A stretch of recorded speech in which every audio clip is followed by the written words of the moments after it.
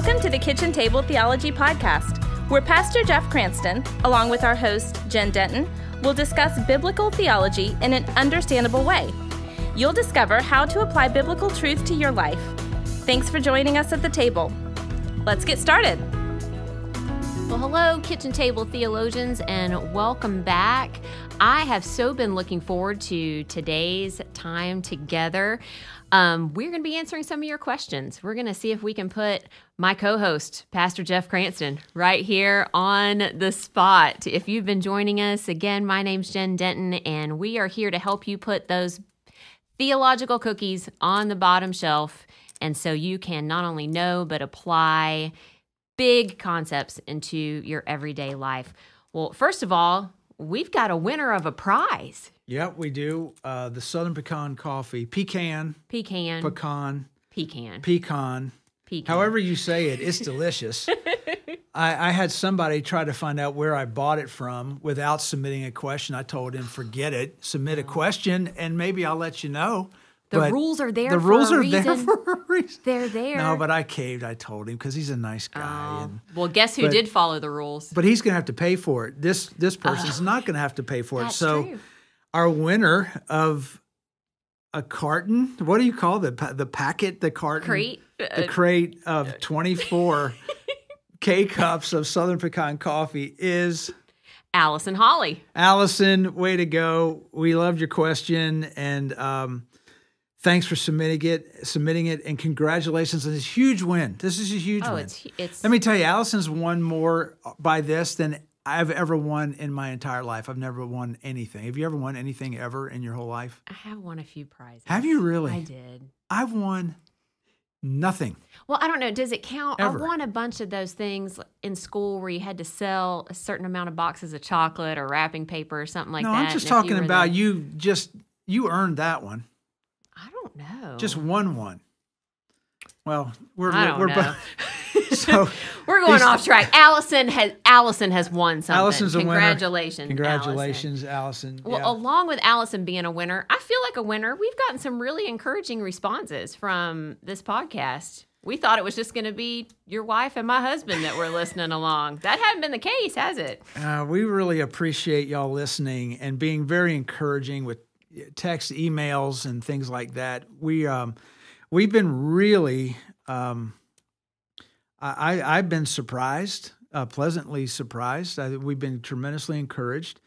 We're approaching 2,000 downloads, and we're 7 podcasts in, and we have listeners on 5 continents and a number of countries, and the power of the old interweb, as they say. So we're wherever you're listening from, whether you're local here where we live or some other country, we're grateful. And we welcome you to the kitchen table and hope that this first series on the Bible has been helpful to you. Our next series begins next podcast, and we're going to discuss the Trinity. And it's going to be good, and it's been really I think it's been a lot of fun for us to do. So we've just wrapped up the Bible series, and off we go. Yeah, so we've talked about really big concepts of revelation, inspiration, illumination, infallibility, inerrancy, and lastly was sufficiency. Mm-hmm. And we, had so many questions. So many questions submitted, but we narrowed those down to just 2 today. We don't want to throw Pastor Jeff for too big of a loop today. So we're going to give Allison's question a go here first. Now, she is our big winner, so don't mess it up. I'm going to try not to mess it up. All right, here we go. All right, so this is Allison's question. You have referred to the Holy Spirit as a person. Why is the Holy Spirit referred to as a person when it's not a physical being? What is the definition of person when it says God is the Father, Son, and Holy Spirit, 3 persons in one in the Bible? Well, there's, Allison, it's a great question. Thanks for submitting it. And I find there are many Christians confused about the person and the work of the Holy Spirit. So we refer to the Holy Spirit as a person because Scripture describes the Holy Spirit in personal terms, never as an impersonal force. The Bible says You can just start to go through. The Bible says the Holy Spirit teaches us, guides us, comforts us, intercedes for us. As you read through, you see that the Holy Spirit possesses emotions. He possesses intellect. He possesses a will. Scripture never refers to the Holy Spirit as it. And I hear Christians saying that all the time. And when I hear somebody refer to the Holy Spirit as it, now they may understand the Holy Spirit's role and stuff, but that's a wrong choice of a word there. He is not an it. He is a person, and he has personal attributes, and that's why we refer to him as a person. I don't think I've ever stopped to think about what preposition I use there. Yeah. I hear it all the time. It's like we talk about Jesus as him. We talk about God the Father as him. We talk about the Holy Spirit as it. So it's sort of like I don't know if we get it confused with the Force in Star Wars. I don't know what happens there.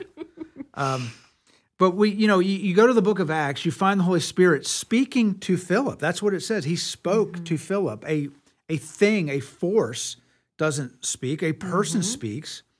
He gives counsel to the church at Jerusalem.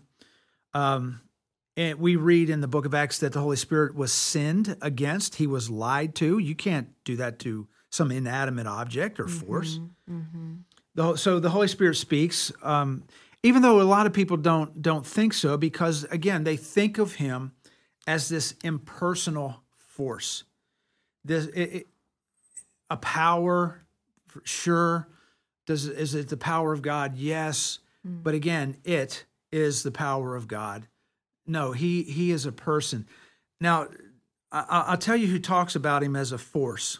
And it's Jehovah's Witnesses. It's a cult. And a lot of Christians agree with their statement. And Jehovah's Witnesses say this: the Holy Spirit is not a person, and it is not part of a Trinity. Do you see the words already? Not a person, it is not a part of the Trinity. The Holy Spirit is God's active force, there's the word, that he uses to accomplish his will. So it's sort of God, this powerful entity force that God uses. To a certain extent, it can be likened to electricity. I mean, come on. But that's Jehovah's Witness. That's why it's a cult, because it's gotten away from the truth of God's word.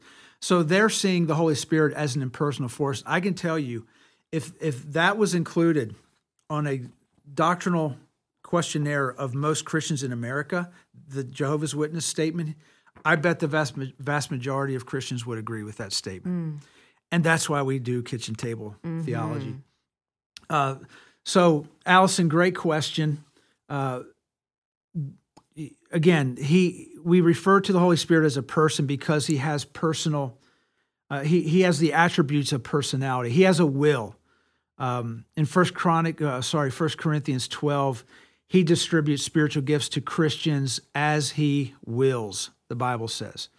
Does the Holy Spirit have a mind? Well, 1 Corinthians 2:10 says he searches the deep things of God and he knows them. So there you go. There's the mind. Does the Holy Spirit have emotions? Well, Paul tells us in Ephesians 4, do not grieve the Holy Spirit. You can't grieve a force, something that's impersonal. You can grieve a person. So if he can be grieved, then he has emotions. So that gives him attributes of personality. There's a bunch of other passages in the New Testament showing the Holy Spirit can do things only a person can do. So because he has a mind, because he has a will, because he has emotions, we know that he is a person. And which makes sense, because isn't the Trinity drawing us into relationship? The Trinity is a relationship. That we understand relationship because of the Trinity, right? So there's relational. They are relational entities, relational beings, I should say. They relate to one another. They are distinct from one another, but they are still one. And we'll talk about this in our next podcast and the next 3 podcasts, actually. So anyway, there you go. The Bible refers to him as a person because he has the attributes of personality. So because that is true, we're moving from this idea, whether we were camped out there or not, of it to he, of force to person. What does that mean for us, again, as we always want to break it down, in the day-to-day? So we recognize him as a real person. Yeah, just like you said, not a force, not this presence, not just some power. And so when it comes to our lives, I think a good thing to be reminded of is that here's something that we know that really affects our lives, but I don't know that we understand how much it affects our lives. He is praying for us, just as Christ is praying for us.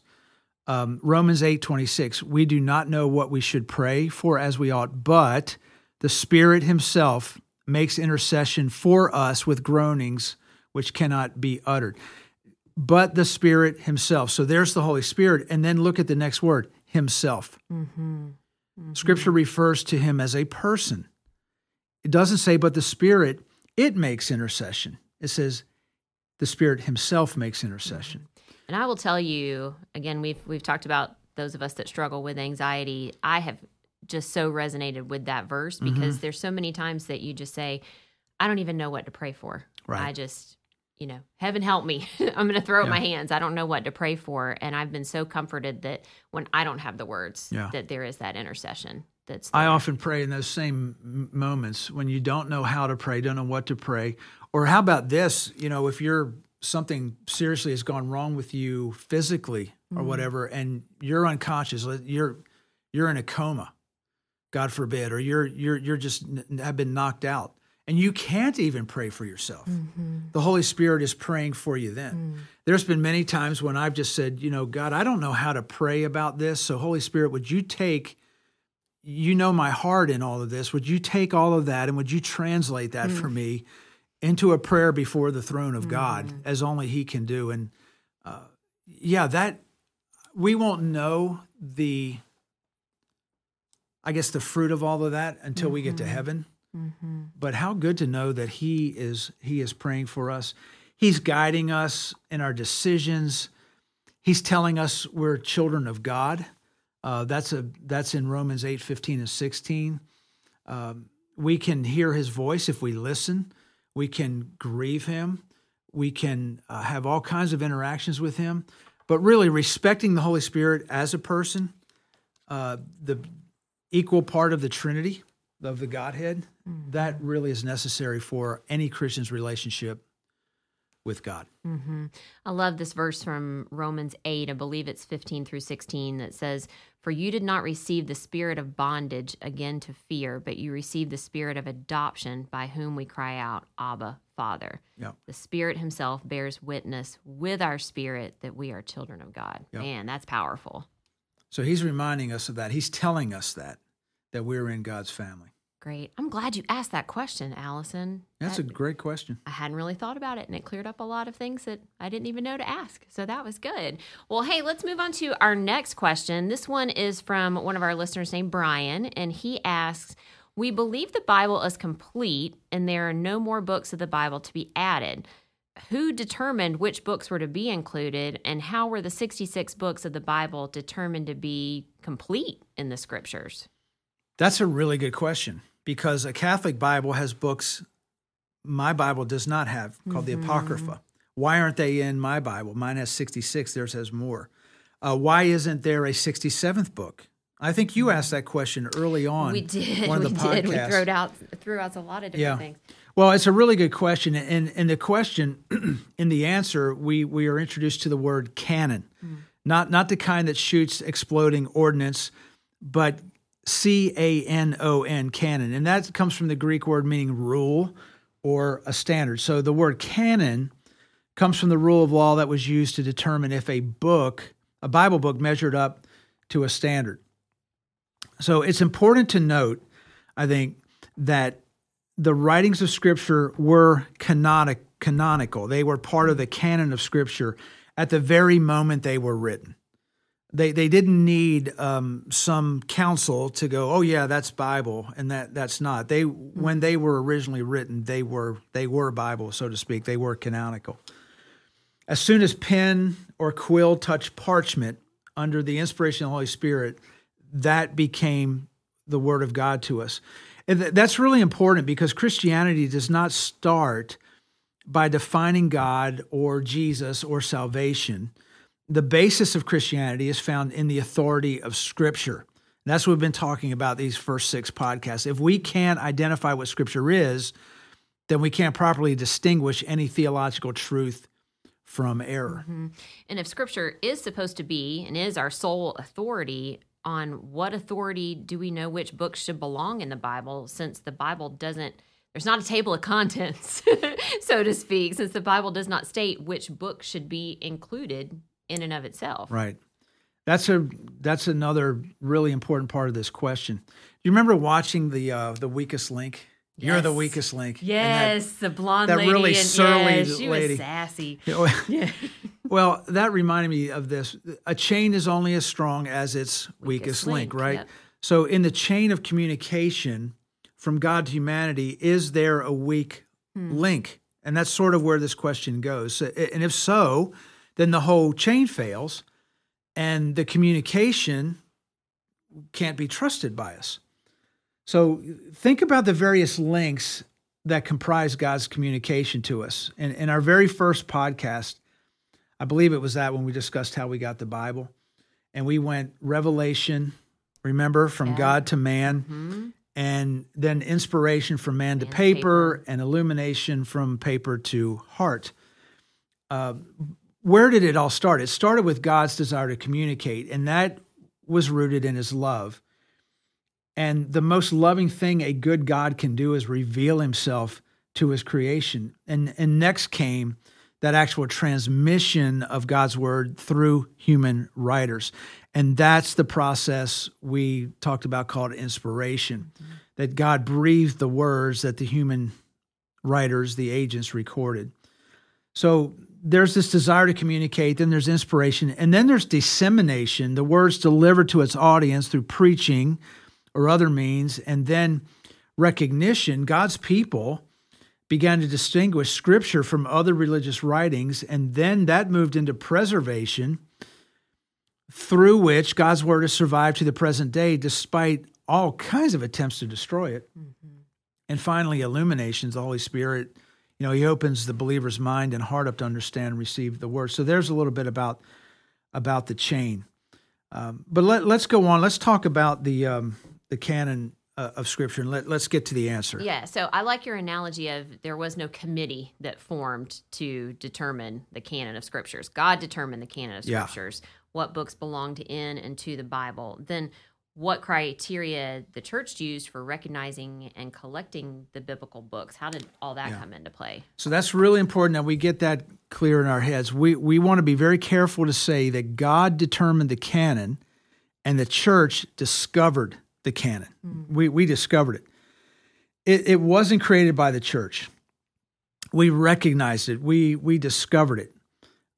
So it goes back to when it all started with God, it was already His word. So there were some we recognized through some standards what God wanted in what we call the Holy Bible. So here's some of the answer to the question, and here's the criteria that has been used. Couple of questions. Number one, was the book written by a prophet of God? It had to be written by a prophet of God. Number two, was the writer authenticated by miracles to confirm his message? That was usually part and parcel of it. Number three, does the book tell the truth about God with no falsehood or any contradictions in it? Number four, does the book evince or evoke a divine capacity to transform lives? Are we seeing life change as a result of that particular text being read? And fifthly, was the book accepted as God's word by the people to whom it was first delivered? So did the book receive prophetic? Was it prophetic? Was it by a prophet? And then as you got into the New Testament, that kind of works for the Old Testament, but what about the New Testament? Then it was, did the book receive apostolic approval? That was really the chief test in the early church. They knew what an apostle was. The apostles, those were the disciples. And the apostles were gifted by God to be the founders and leaders of the church. You know, when we think about the disciples, they were this stumbling, bumbling group, you know, and they didn't know what they were seeing. They didn't have to believe the stuff Jesus was doing. And then all of a sudden, after they meet him resurrected, everything changed. Well, what they had been going on about had authority. Right. Now. Yeah. Well, Peter's deny. The next thing you know, Peter's leading thousands to faith in Christ. Peter's writing part of the Bible. The Gospel of Mark really probably should be called the Gospel of Peter. Mark really was just the scribe or the secretary. And what you're reading in the Gospel of Mark is Peter's firsthand account of his life with Christ. So they had to be an apostle. An apostle was somebody who had walked with Christ. So we accept them. The word comes through them. And if you go back and you think of what Jesus said about the promised Holy Spirit to these guys, he said to these apostles, he said, he's going to bring things back to your memory that I have said. He's going to guide you in all truth. After Jesus ascends into heaven in the book of Acts, the apostles receive supernatural gifts. They enable their work. It confirms their message. Paul writes in Ephesians 2, God's household, the church, is built on the foundation of the apostles and the prophets. So they were given a very special commission by God. And it only makes sense that the church then made the apostleship kind of the number one test of, does this writing belong in the canon of Scripture? So the Gospel of Matthew was considered canonical, written by an apostle. The Gospel of Mark was, Luke was, John was, and so forth. And people say, well, what about Paul? He didn't walk with Jesus like one of the... Well, are you sure about that? You know, because he had his encounter with Jesus, and Jesus sure spoke to him, and he spoke to Jesus on the road to Damascus, and then he spent all that time in the desert with the Lord. So Paul fits in there. And then the church, the early churches, Thessalonica, Colossians, the Colossian church, the Philippian church, they accepted, the first century Christians accepted the writings of the apostles as being from God. And so the test of apostleship was confirmed by the early church. And so that's how the canon kind of came into being. Some other ones, you know, were really put forward, some other writings, but they didn't cover all of those standards. They fell short in some ways. So I'm grateful for what we have, and I think that we have what we have in our Bibles, our 66 books written over 1,500 years by over 40 authors, is the divinely inspired Word of God and all that we need and all that's necessary for our life and our faith and our salvation. Completely unprecedented, because no other book was ever or will ever be written this way. Nothing like it. God's revealed Word to us. That is absolute truth, and that's what we need to continue to link back to, and know, as we always say, that the real power of the theology found within there is not just knowing it, but applying it. And so that's where we're going to land today, encouraging you to do the same, reading and applying these valid biblical truths in your life. Thanks so much for listening. We hope that our time together today has been helpful and has helped you grow in your knowledge and faith in our Lord. Maybe today's podcast, you said to yourself, well, now I wish I would have asked a question. You get the opportunity to do that. In 2 weeks, we'll be devoting another podcast to answering your questions. So make sure that you keep those questions going. We'll send us an email to Pastor Jeff at lowcountrycc.org. Ask us a question. If we don't get it in the next round, we'll get it in another series coming up, because that's what we want to do. We want to meet with you and meet you where you are. Thank you for listening today. And again, whatever you want to know more about, things that we're talking about, things that we're covering in this podcast, we would love to hear from you, Pastor Jeff at lowcountrycc.org. And so until next time, we'll see you then. And we begin a 4-session podcast 4-podcast session. I don't know. The next 4 podcasts are all about the Trinity. Leave it up to us to take 4 podcasts to talk about three things. Yeah, 3, the Trinity. There's a lot in there. All right. God bless everybody. Thanks for listening today. You've been listening to the Kitchen Table Theology Podcast with Jen Denton and Pastor Jeff Cranston. Join us next time for more insights into biblical truth. If you'd like to know more on today's topic, you can check out the show notes at jeffcranston.com. You can also email us at pastorjeff@lowcountrycc.org.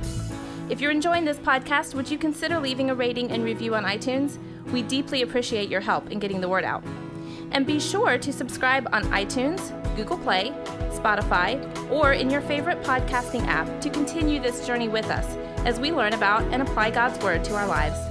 Thanks for joining us, and we'll see you next time here at Kitchen Table Theology.